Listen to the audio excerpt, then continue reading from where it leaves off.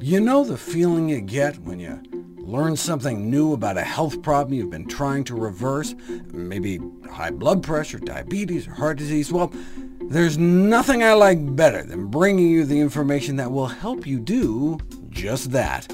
Welcome to the Nutrition Facts Podcast. I'm your host, Dr. Michael Greger. Today, we discover the mighty power of oatmeal. Did you know that before there was insulin, there was the quote-unquote oatmeal cure? The life of many diabetics was saved or prolonged by Carl von Noorden's oatmeal diet, which he apparently stumbled upon accidentally. Some of his diabetic patients had GI issues, so he put them on oatmeal, and instead of the sugar spilling over into their urine getting worse, they started getting better. He published his findings in 1903, which was received with a great deal of skepticism, but the skeptics were overcome, however, in the following years by the weight of the evidence.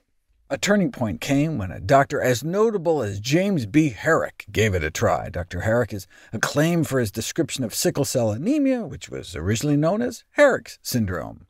When Dr. Herrick began to try out the oatmeal diet on his patients, he was very skeptical, but was astonished by the results. Intense skepticism was how Herrick put it. His first experience in prescribing it was far from encouraging.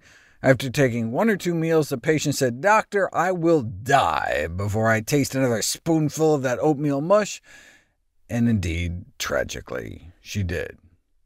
Other doctors echoed patient reticence to tolerate so monotonous an equine diet. But in general, Herrick said he went on to experience little difficulty in putting patients on the oatmeal diet and keeping them there for a few weeks, and nothing, he reported, was more surprising or more gratifying than the salutary effects he witnessed of the oatmeal diet in diabetes of the young, leading to the 1909 proclamation that no case of juvenile or adolescent diabetes should be deprived of the benefits of the oatmeal cure. The great Elliot Joslin, founder of the oldest and largest diabetes clinic in the world, described the effects of the oatmeal as sometimes magical, describing the oatmeal cure as an unsolved mystery, referred to back then as one of the greatest puzzles in diabetes. They did have some clues, though. They found that animal protein had to be strictly excluded, as it annihilates the favorable action of oatmeal-type diets. They used to use eggs with the oatmeal diet, but they got better results without them. And now we know, over a century later, that indeed animal protein intake intensifies insulin resistance, which is the cause of prediabetes and type 2 diabetes, whereas plant-based foods enhance insulin sensitivity, which is the opposite.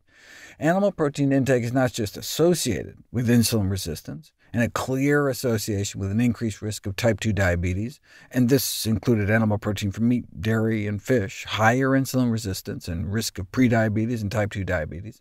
But not just an association, you can put it to the test.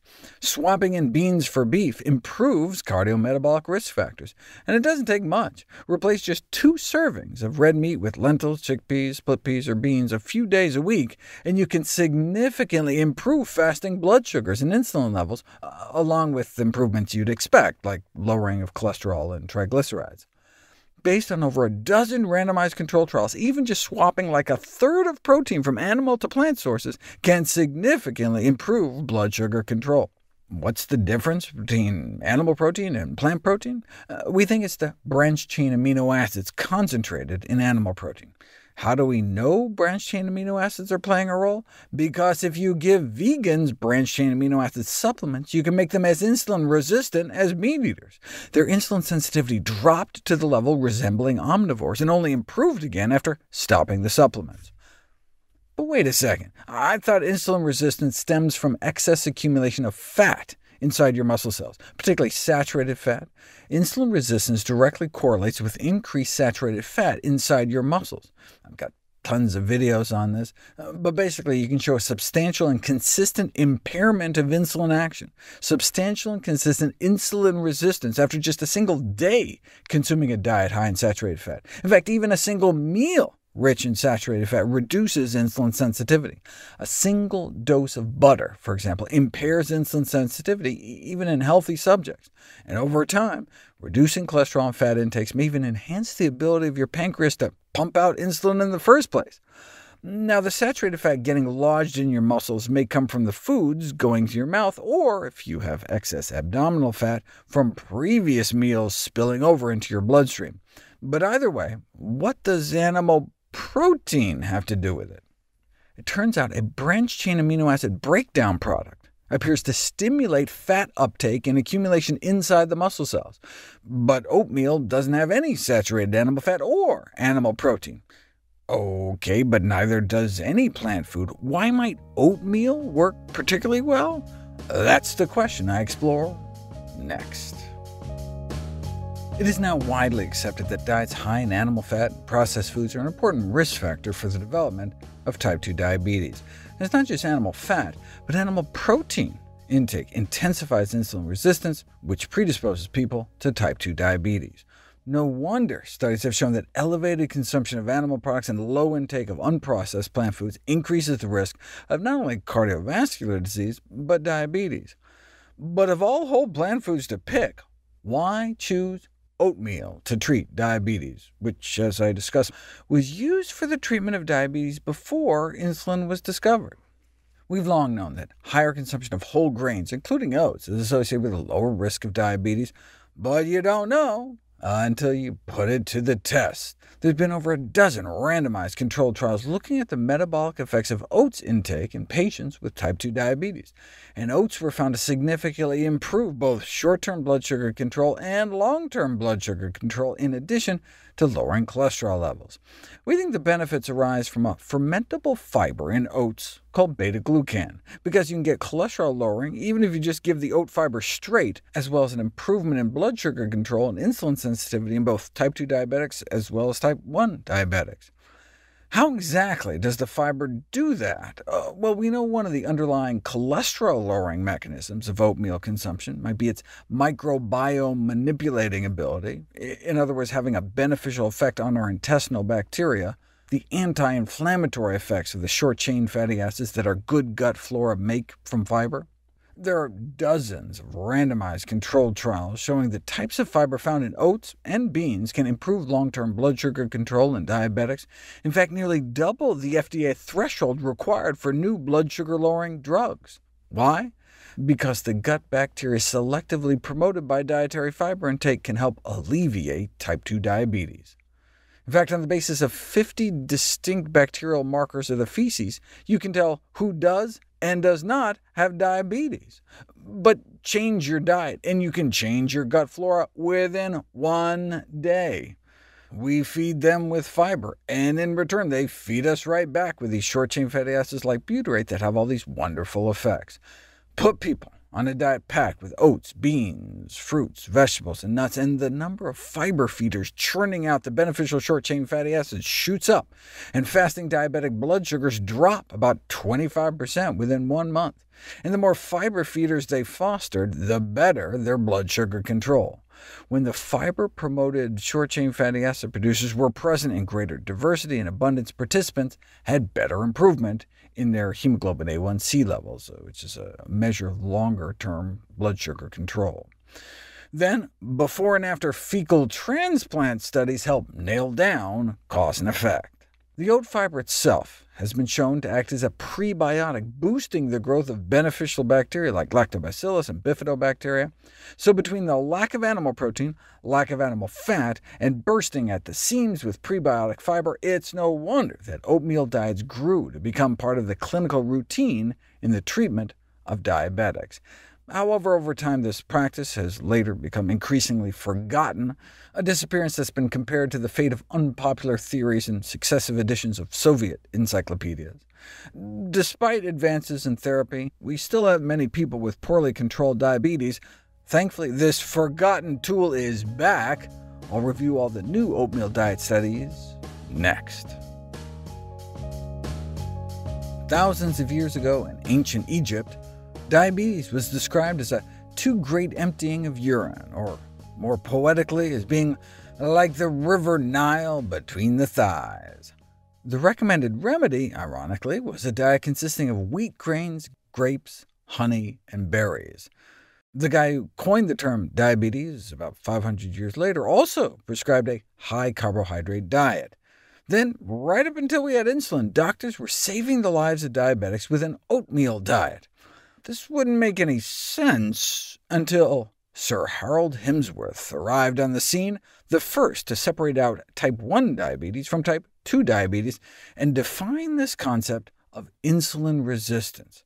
After just a few days on a high-fat diet, you can get twice the blood sugar spike in response to drinking sugar water compared to after eating a high-carb diet.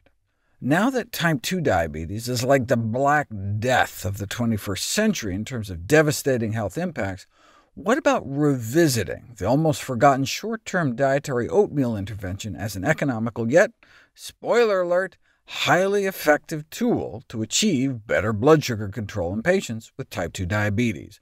Basically, patients are offered up to about 2.5 cups of oatmeal 3 times a day as their meals, with nothing but some herbs and maybe small amounts of raw vegetables just to mix things up. For how long? Just a couple days.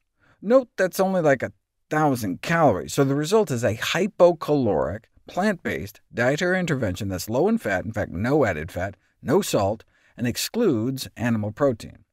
Is a few days of oatmeal really going to make much of a difference? Check out this case report of an oatmeal intervention for severe insulin resistance in the ICU. Within 48 hours of admission, the patient developed such severe insulin resistance she required more than 200 units of insulin per day. Up until then, the patient received standard diabetic tube feeds, which obviously were not working.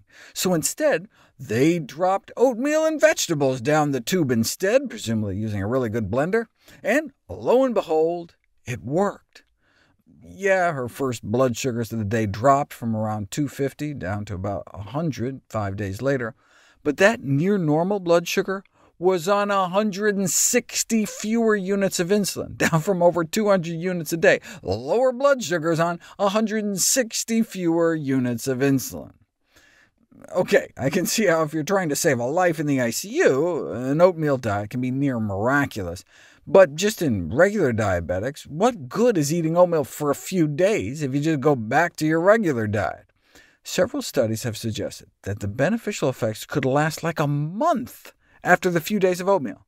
For example, in this randomized controlled crossover trial, not only did insulin needs drop like 40% in just 2 days compared to just restricting calories alone with a hypocaloric diabetic diet, a measure of long-term blood sugar control taken 4 weeks later reflected the benefit. So we're talking a highly significant reduction of required daily insulin doses, with beneficial effects shown weeks later.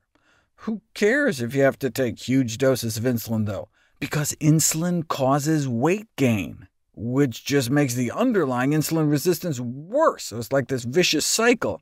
But instead, with the oatmeal, you're actually treating the cause, not to mention the incidence of cancer and overall mortality associated with having such high levels of insulin in your body all the time.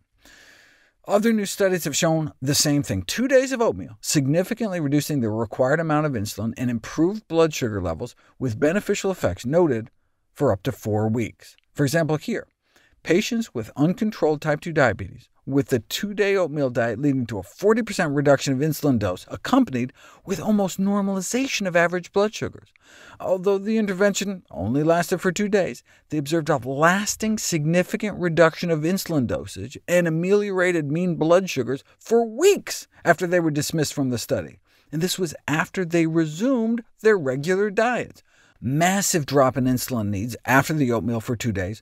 A month later, they were still needing like 40% less insulin. Wait a second. How could this short intervention lead to such dramatic results that somehow continue on for weeks? Although short-term dietary oatmeal interventions cannot be compared to whole food plant-based diets in terms of maximizing the intake of protective foods, I mean, that's ideally what people should try to eat to reverse their type 2 diabetes completely, but they both strictly exclude the animal-based foods that seem to increase the risk of developing diabetes. So even cutting out saturated fat for like 2 days may so reduce insulin resistance you can free ride on that for at least a few weeks, even if you go back to eating crap.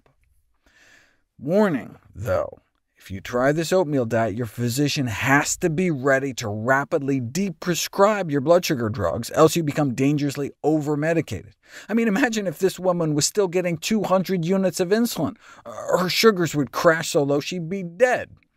So oatmeal intervention should not be performed in patients that might have difficulties in reporting symptoms of low blood sugars who you can't closely monitor. So the downside of trying oatmeal days is that it may work a little too well, so it must be done under close medical supervision. We would love it if you could share with us your stories about reinventing your health through evidence-based nutrition. Go to nutritionfacts.org/testimonials. We may share it on social media to help inspire others.